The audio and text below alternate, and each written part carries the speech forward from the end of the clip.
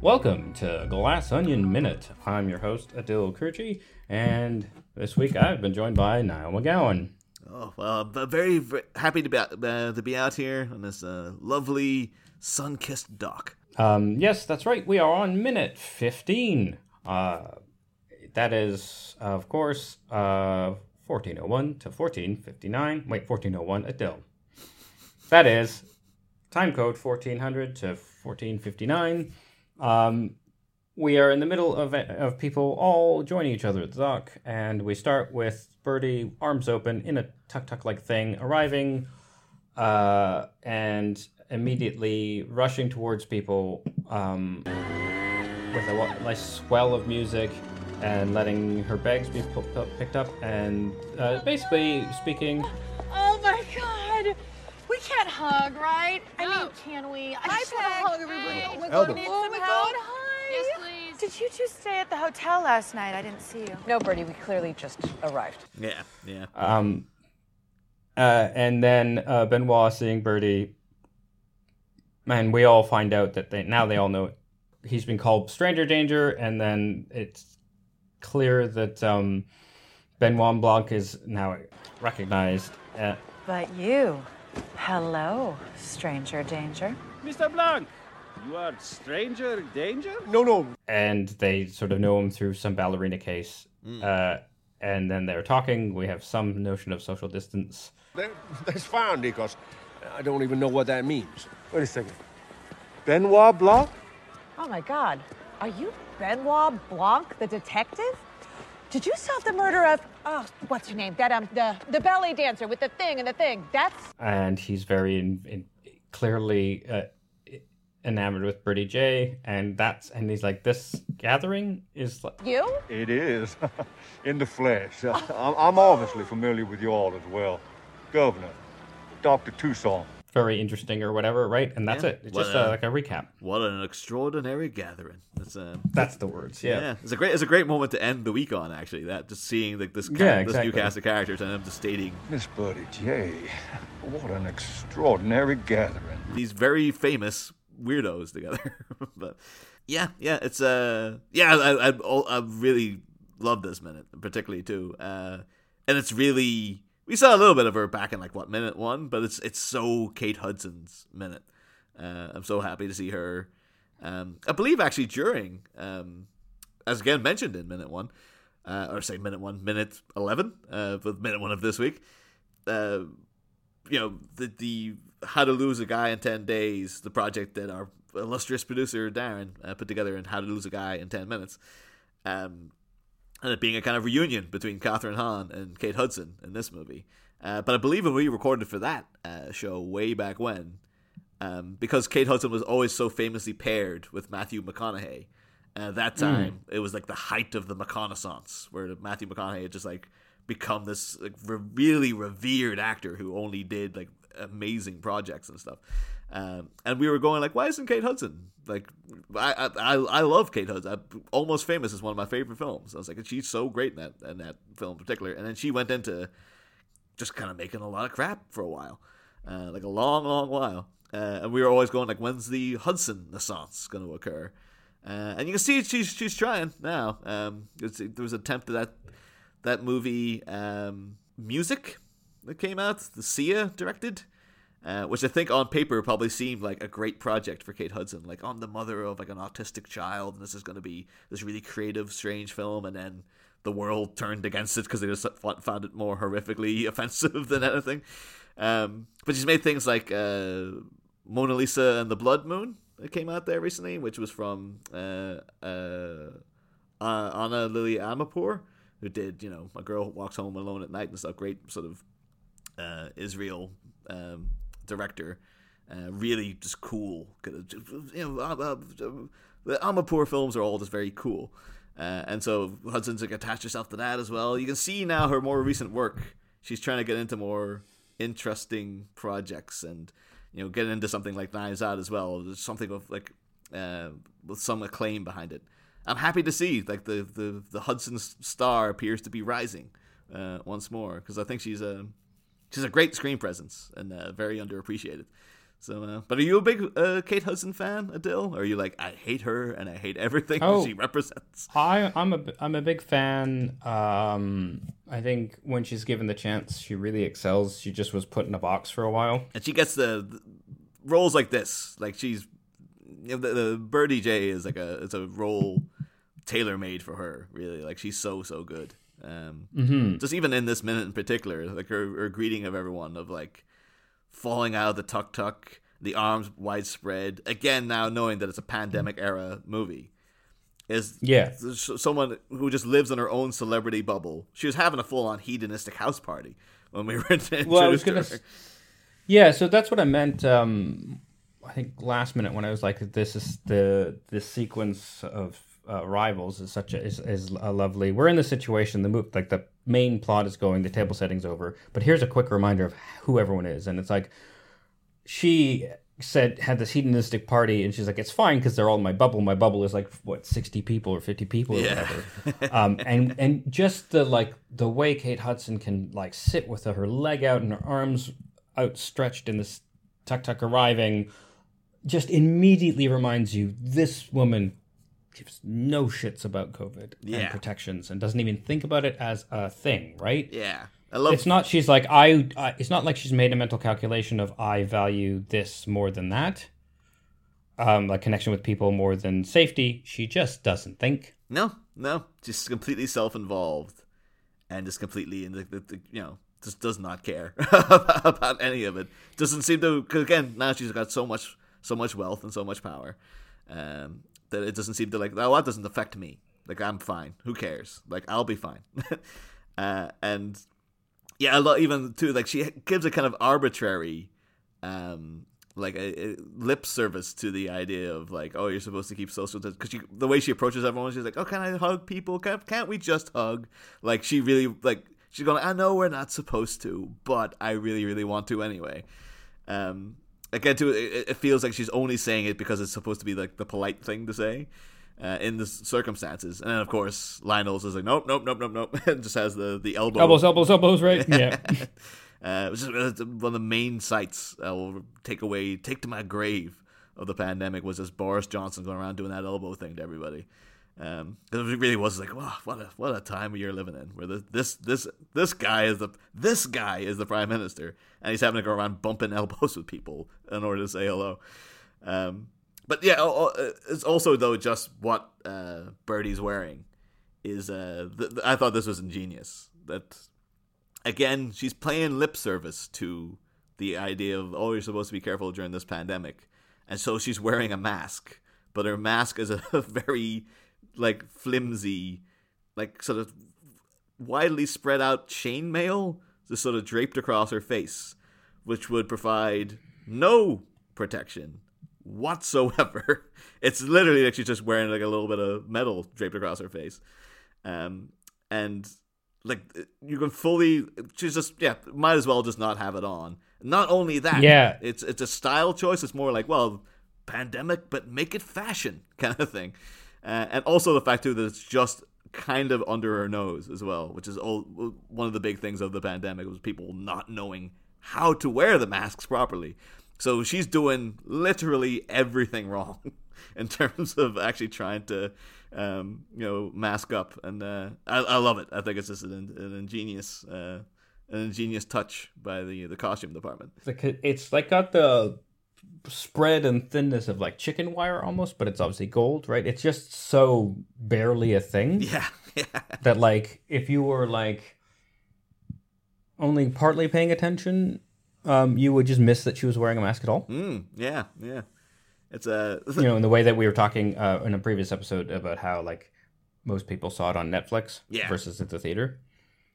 It's only really when she sort of steps into the foreground when they're about second 26 or so, when she's talking to Blanc, you really get seeing like that's what it is. But yeah, there could have been, I wonder what the discussion was, or what even was in the original script that hadn't noted that like Birdie isn't wearing a mask at all. That could just be the thing where it's like she shows up, just doesn't care, doesn't even have one on. But I think it's even better that she has somehow has gotten through to her that you're supposed to do this thing, because it's like maybe she interprets it like, well, that's what everyone's doing, rather than it being a safety thing. It's like, well, this is like the trend, I guess. to wear these masks, but then to actually like it just to be an aesthetic choice for her, and one that functionally does not actually serve the function of the mask and stuff. It's I love it so much. Yeah, I mean, and I think it's such a clever bit of costuming, like you said, because it shows just how she's one of those people who's like, I guess I have to follow the rules, but but just don't do it, right? But also in that first shot of her in the tuk-tuk, right, with her arms spread out, because it's a wider shot of her in a vehicle, you just can't see she's wearing anything, and so you get that sense of, oh, she's not wearing a mask, and then it's like compounded by, oh, she's wearing a fake mask, right? And it's such a great, like, it gives just that extra, this is what I've been saying about, like, those little details that just give so much nuance, right? It's not that she just said, it shows the characters like, I'm aware of what I'm supposed to do, but I don't care enough to do it right, but I'll do the lip service in the same way when she's like talks about the hugs, right? Yeah. And like they could easily just have had her not wear a mask. I mean, instead we got the feeling of her not wearing a mask for that like ride up, and then we see, oh no, there's this like ridiculous depth to her opinion and approach to this. Like, I won't get in trouble, but I'm definitely not wearing a mask. Yeah.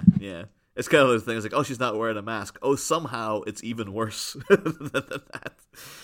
And also, too, we should have mentioned, because I guess it kind of blends between the 2 minutes, but in the tuk-tuk behind her, I don't know if we can name the character yet, but you do see Jessica Henwick.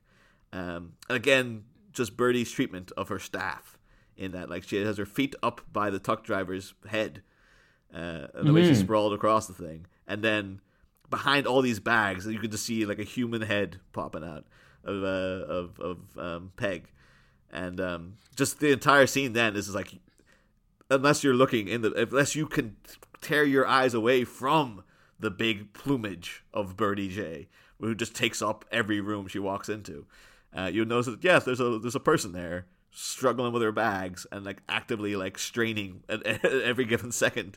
And the only person to kind of take her on is Lionel, just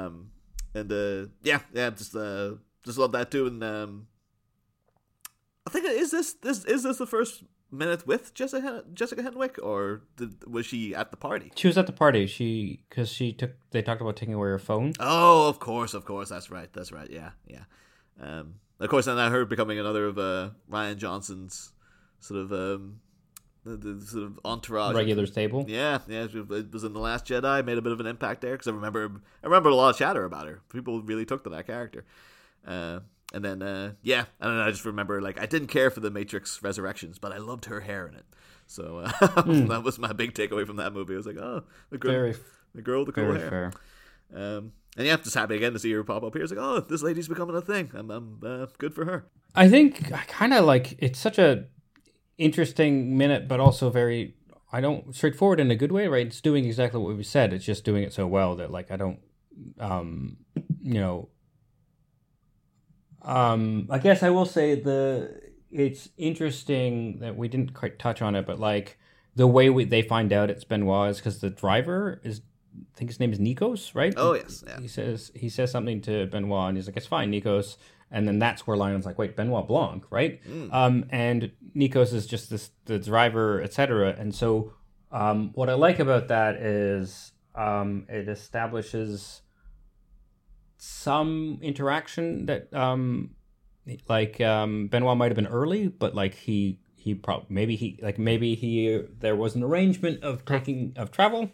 Somehow he got in contact with this guy, and that's why he knows what's going on, and he knows him, and like, I don't know, I thought it was an interesting touch of grounding Benoit, not as this like in the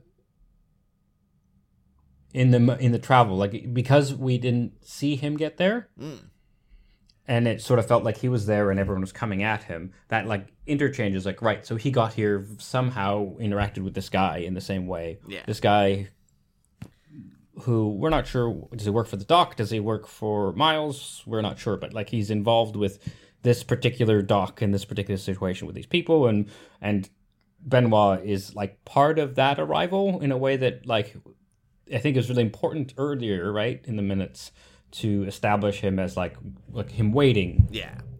For the film to sort of come to him, and then to just sort of have that quick dialogue change that not only puts him in the same sort of state as them because he got the invitation and he's arrived, but also is the mechanism to, even though he's masked, to get people to be like, oh wait, it's you. You're the world famous detective. Yeah. What are you doing here? Yeah. I think it's just such a smart like exchange. It's just again though, just it conveys to like again about character in that Birdie doesn't take on her driver, doesn't take on Peg, but Benoit, and she's a big celebrity, but Benoit Blanc is also a big celebrity to these people. He's known to like the general public, and he does talk to the help, and he does sort of have a rapport with people. Again, we saw from Knives Out, his whole thing was helping out Marta, who was just like the maid basically, or not the maid, but like the care assistant to Christopher Plummer, was it? Yeah. Just I love that as a touch too. One thing I was really curious about actually at the end of the minute, in that regard, is like as he's saying hello to everyone, and again he's very humble. He takes off the hat, was like, "Yes, it is me. Yes, let's make a big deal of it," kind of thing. The way he says to Birdie, he goes like, "Oh, and Miss Birdie J," as if he has genuine reverence for her. And I was really curious as to like, is Benoit Blanc sitting around, soaking up the stuff that Birdie J is releasing, or is this part of a play that he's doing? Like, well, I can tell this character loves to be sort of bigged up, so you have to give her this kind of greeting because that'll get you in good with her. Is to like to make sure that you think that, oh, I adore you, kind of thing, because that's the way she's used to be treated. That's actually quite a nuanced take on it. I didn't think about him playing into her predilections. So they do have, like, of course, later on in the movie, he has the whole, like, one of the most famous moments from the whole movie. Can't touch upon the minute because it's not our minute, but he has it. Well, why don't we pause on that, because as it's Friday, we do get to have a chunk of time to talk about spoilies. Oh, okay. So we'll have a short period where we talk generally about the film, and so we can start with the thing you want to say now, if we remember. Well, just but I mean, let's make sure we want to.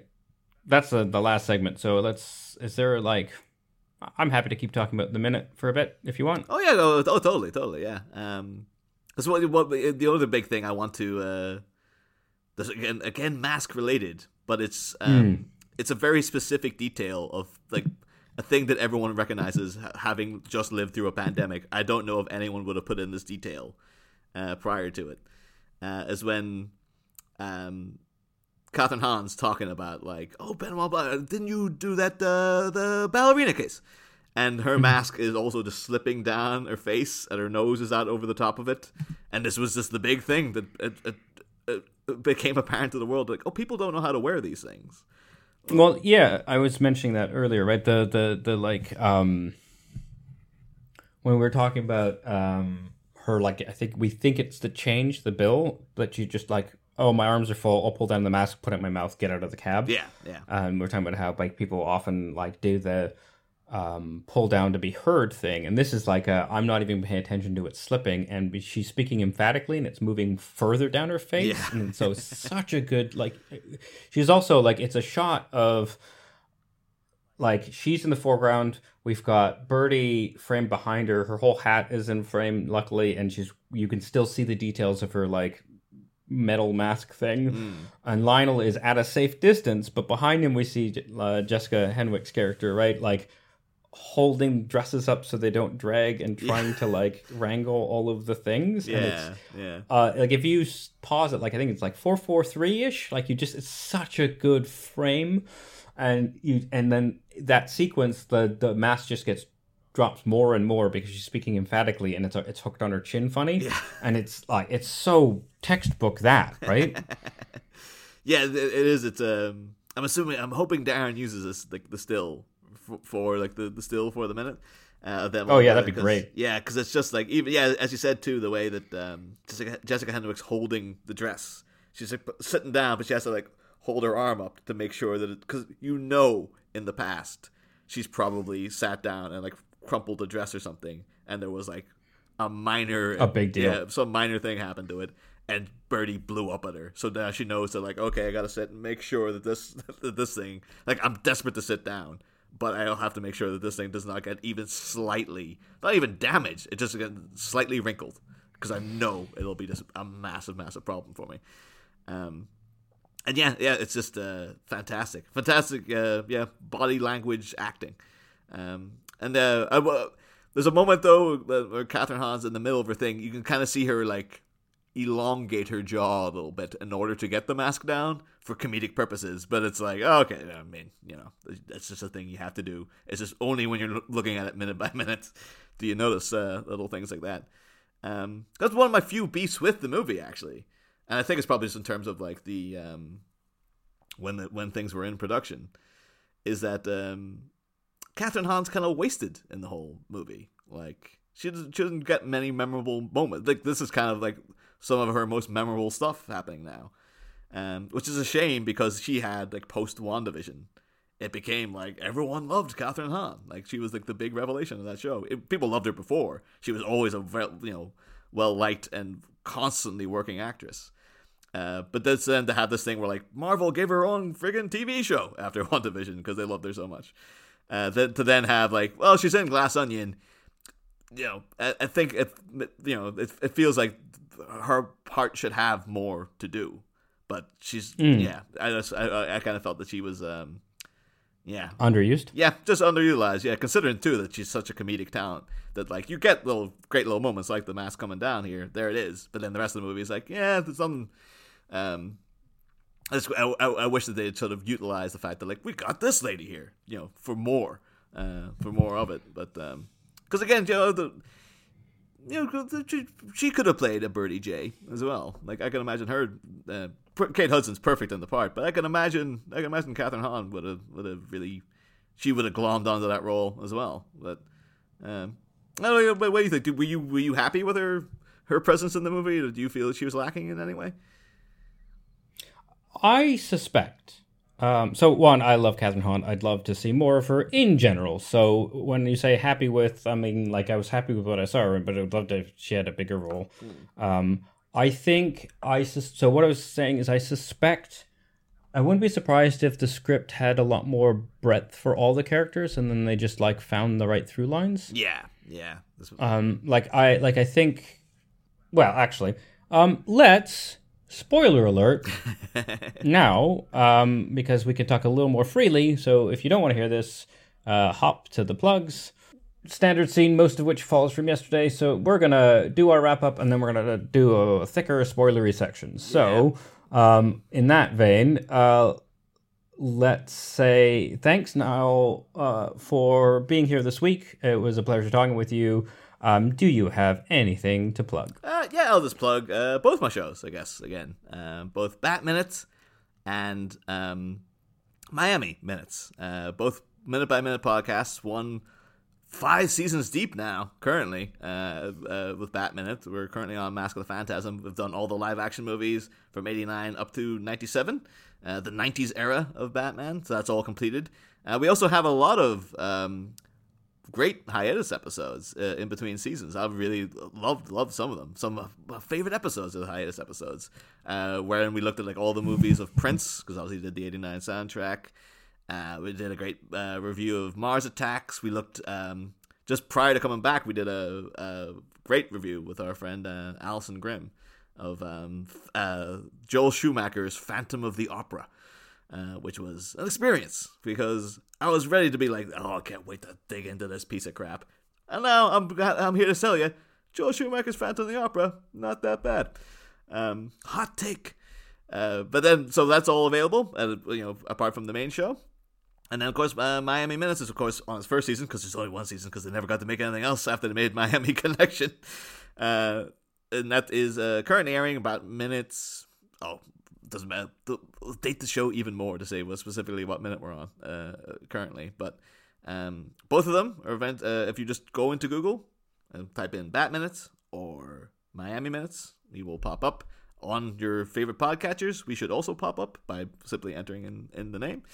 All social medias. We're on Twitter, Instagram, Facebook. We have the Miami Minutes Taekwondo Orphanage is on Facebook, and then the Bat Minute Listeners Cave is also on Facebook.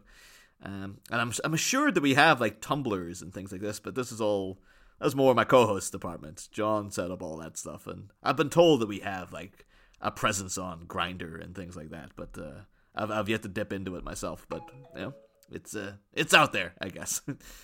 But yeah. Thanks for having me, Adil, and thanks for having me, Darren. So. Very happy to come on and talk about this fantastic film. Yeah, and you can reach us at Glass Onion Min, all one word. Please rate, review, and subscribe on your podcatcher of choice.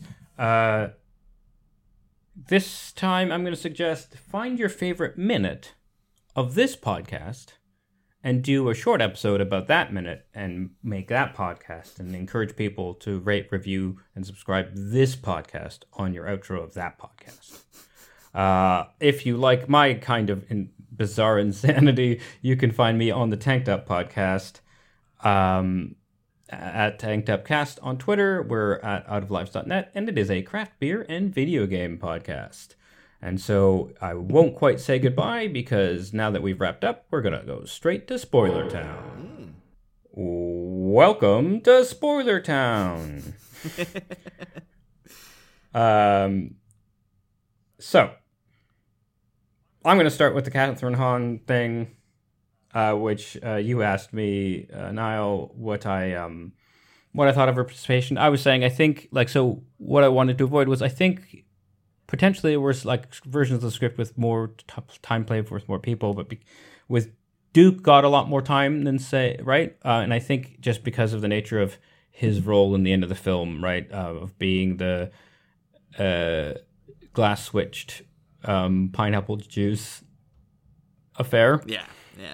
That the screen time of the ebbs and flows of what we know or we think we know he's witnessing, etc., was more important, and it was already quite a long movie. Yeah. It is quite substantially it's 2.5 hours or thereabouts. It's it's a hefty old chunk. Yeah, right. So it's I think you can only do so much, right? Yeah. And unfortunately, her and Lionel are they're kind of primarily to reveal that they're making bad decisions for Miles, but also are worried about the magic fuel, right? Yeah. And so that's as much function as she needs to get time for. It's just, it's unfortunate, though, to have such a sort of esteemed performer be it's a B part, but, it's not everyone can be the star of the ensemble, I guess. Yeah, I mean, it's the nature of the, especially the star-studded ensemble cast, right? Yeah, totally. But I'm not too sure, because the freeform spoiler talks, what else do we talk about? What was your opinion of, the Janelle Monáe twist?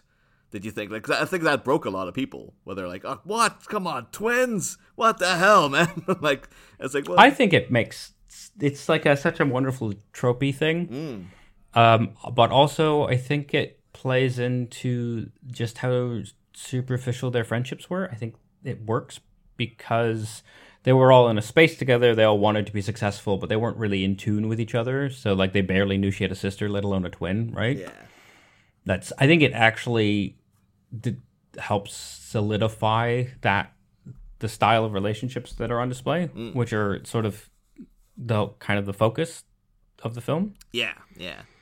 It's I loved it myself. I just thought it was terrific. I remember there was someone online. There was a viral review going around. I think it was by Ben Shapiro or someone was giving out about oh yeah, I remember something. Yeah, there's giving out about the twist and how how poorly written the whole film was, and it was basically saying they lead you throughout the entire thing, and are just setting up that this is the way things work, and then But halfway through, they just go, no, that's not what was happening at all. And now you have to completely change your mind about all the stuff that you saw. And this is terrible. And it's like, have you never encountered a twist before in your life, man? Like, that's the whole point of it. That's what makes it so genius, is that now when you look back on it, it's just like all those things, all the stuff we had to talk about earlier this week, where she's Janelle Monáe's destroying the box.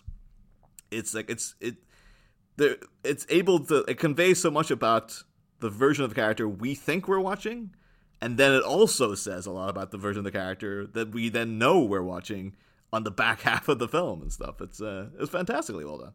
Yeah, so let me just read the thread just save our listeners like digging it up. If you're curious, it's December 6, 2022, 12:50 p.m. at Ben Shapiro. Can't believe I said that out loud. I regret to inform you that Glass Onion is actively bad. I will discuss first the actual writing of the movie, followed by the politics of it. Both suck. Spoilers follow. First, the writing. The first half of the movie is a complete misdirect and a waste of time. We only find out about the actual murder we're supposed to investigate a full 1 hour and 10 minutes into the film, as well as an entirely new backstory. Bracket, Miles never invited Blanc, and Andy has a twin sister masquerading as her. Bracket, were actively deceived by the writer. Why the misdirect? Because the story itself, in its purest form of incredible laziness. Sorry. Why the misdirect? Because the story itself, in the purest form of incredible laziness. No, I read it right. It's just not real words. No. It relies on not one, not two, but three bad writing tropes. An identical twin, a comprehensive journal, and a moron of a murderer. You can write your way out of literally any scenario given an identical twin, bracket, which removes the need for linear coherence, bracket, a comprehensive journal, bracket, which explains everything, bracket, and a moron for a murderer, which removes the necessity of plot logic. So instead we get an hour of wasted time because we have to make up for the fact that the murder is perfectly obvious from moment one. Rian Johnson actually knows this. That's why by the end he's telling the audience via blank that everything Miles Braun done is dumb. Read the entire plot of the film. This is lazy. Writers, why out? You know what you've written is bad, so you just say it's bad, and hey look, now you're clever and cynical. For more on this and many more of Johnson's giant failures, check out this excellent review. And who cares? Yeah. I'm not going to go into the politics side. That's enough, right? No. It's just... Yeah. Although ironically it brings up the images from the movie that became a meme, the Birdie J and Blanc interchange of like, oh my god, it's so dumb, but so dumb that it's genius. No, it's just dumb. Like, it just brought to mind with what he was saying there about the whole thing. But I can't agree with any of that though, because the fact that Miles is an idiot is supposed to be indicative of the character as well. That he is an idiot. Like he was a hanger-on. He was a guy who took advantage of things. He's not the great creative himself. He's just an asshole who just was in the right place at the right time with the right people and stuff. It's missing all of the major points. Yeah, right. Yeah, and plus too, also the fact that Rian Johnson's playing with tropes. Yeah, everything about the first Knives Out was based on tropes. And this one's all based on tropes, too. And the fact that it's like, the actual, the misdirect and all that business of like, saying that the writer is actively misdirecting you as if that doesn't happen and things. That's half the point of a mystery story is for the writer to misdirect you. What the hell are you talking about? Like, it's like, well, you just want to come out and it's like, here from moment one, here's exactly the way the plot goes. It's going to spoon feed you it in the most simple possible manner.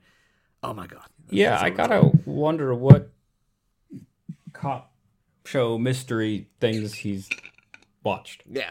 This is the kind of thing though of even watching like the tie into another Rian Johnson project, Star Wars. If you're just like, I spent a whole movie thinking that Darth Vader killed Luke Skywalker's father. Now you're telling me that he actually is his father. What the hell, man? You made me believe a whole thing, and now you're telling me that none of that was true.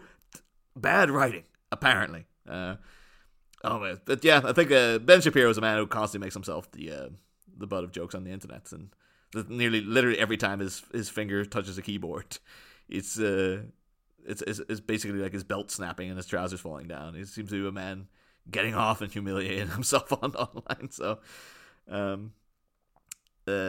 just love I love the fact then that post twist though, that it does become a much simpler story, and then again it all ties into the fact that like, let's call it Glass Onion for a reason.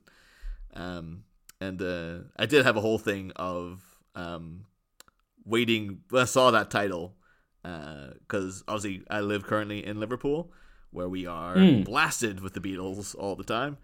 As soon as I seen that title, I was like, oh, I bet I know what song is going to play over the end credits. And sure enough, there it was. As soon as the end credits, like, yeah. So, surprised it wasn't in the trailer, quite honest with you.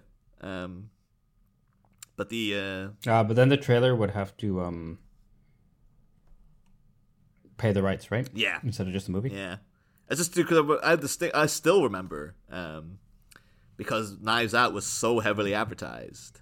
I never found out the name of the song. I know it's a Sinatra song. Or it might not be. It might be another crooner. I'm sure Darren's screaming at the computer screen right now about it was so-and-so. But that Live Until I Die song. Just remember every time I went to the cinema for about 6 months, just that song getting poured into your ears. And like, Knives Out, it's coming, baby.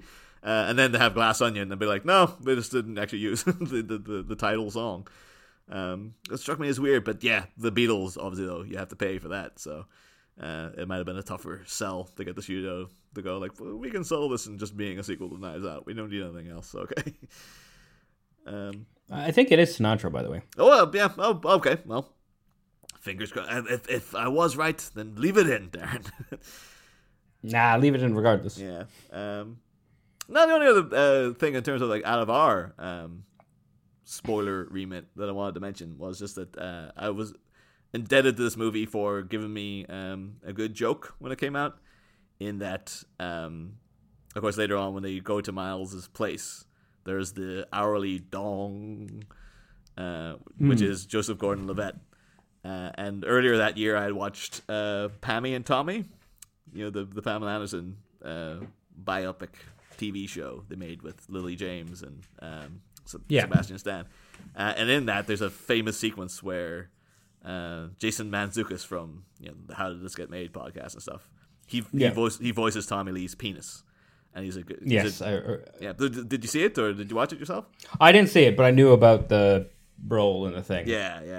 And so that was a bit like, Tommy Lee's giant 12-inch penis is voiced by Jason Mantzoukas, and I was so happy then to see like Joseph Gordon-Levitt as the voice of the dong, because I was like, the joke just wrote itself of like Jason Mantzoukas saying like, I get to voice a giant dong this year, and Joseph Gordon-Levitt going like, hold my beer kind of thing. So I just want that's really funny. I made that joke on Facebook and I got a few likes, but now I'm taking it out to a mass audience here. So feel free to work it into your I'm sure everyone's still talking about Glass Onion so, all these months later. So feel free to work it into your cocktail party repertoire and whatnot. They are, because them and their friends are talking about this podcast and the minute-by-minute analysis and discussion of Glass Onion. Of course, as they should be. And yeah, that's all about the kind of old spoilery things that I can think of to talk about. Is there anything else you want to get into? I mean, did you find the twist and ending satisfying? Oh yeah, totally. I did feel that the ending struck me as a bit too like, well, it's kind of like it's kind of like just the ending of Knives Out again. It's just Janelle Monáe instead of Ana de Armas. That was my only kind of thing. I was like, are all the films going to be like, yeah, it's going to be the lone under like the put upon ground down female character is going to be like just standing triumphant at the end, having defeated everyone around her. And it's like, you can do that every time you want, but I just about thought that like you want to mix it up a bit. Stuff. I mean, especially because obviously there's class elements to this, and like the revelation that her and her sister were from more humble beginnings, and they like pretended to be rich, and that's how she like faked to when her sister got rich. She acted like that all the time, and that's how she could embody the character. Yeah. So actually, it's quite similar, because she didn't get the lavish lifestyle of her sister, so she's the like working class, like tangential relation to the whole thing. Yeah. And she's winning. It's basically the working class lady, and even specifically working class minority lady, getting one up over the rich assholes. It's like, I mean, I appreciate it as a message. I like seeing it, but it's just weird that like, oh yeah, 2 movies in a row, it's like the same exact ending. So that was I had it as like a note when I watched it, but it wasn't like a complaint. It was just like okay, you know. But by all means, Rian Johnson, if you want to keep doing that, then go ahead and do it. Yeah, agreed. Yeah, I will say the explosion-y stuff didn't resonate with me. Yeah. I understood the metaphor, but like between it being kind of okay CGI, like it was in places, especially the big places, but also just the point and worry was this could really kill people, and then it just seemed so reckless. And that Benoit was like, "Oh, you can always suicide mission. Like that's potentially the problem. We don't know the boundaries of this terrible thing." Yeah. I thought was like spectacle, and I kind of get it from a maybe trope-ish sort of thing, but I didn't think it landed. Yeah. It felt a bit of kind of sequelitis in a way of like, well, you have to like make it bigger. So we went, the budget's bigger, so you went out from like the little enclave in New England or wherever the first movie, and there was a car chase in that. You know, there was a little bit of action. But then, like, now it's that big exotic locale explosion. Like, it has to be a massive explosion. It really felt like, yeah, well, that's what you do when you have more money in a sequel. You go bigger. And it's like, well, you don't have to do that, though. Like, it's, you know, the strength of the first movie wasn't the car chase. It was the writing. It was the mystery of it. So, again, though, when we get Blanc on the moon, who knows, we might get, like, you know, space battles or anything happening up there in Knives Out 17 whenever it lands. We'll see, I guess. Yep. I think that's probably a good place for us to stop. Yep. Thanks for sticking with us, folks, on our spoiler post wrap up. I'll remind you again, it's at Glass Onion Minute, and again, thanks, Niall. This has been a real fun week for me. Yeah. Any last words? No. It's just that it's been a pleasure recording with you as well, Adil. So, thank you to Darren for introducing us. And I'll see you listeners in your ears in a week, I guess. I think. Wait, not in a week. In 7 weeks. I think that's how that works. Oh, that's right. Yeah, you have to come back for more. That's right. Yeah. I'm a regular host. Guest host, whatever you want to call it. I'm the third in the 7 cycles, I think. Okay. So should be 7, 3, 10, etc. Yeah. Anyway, doesn't matter. Thanks again, and we'll catch you all guys later. Yeah. Do with that what you will, Darren.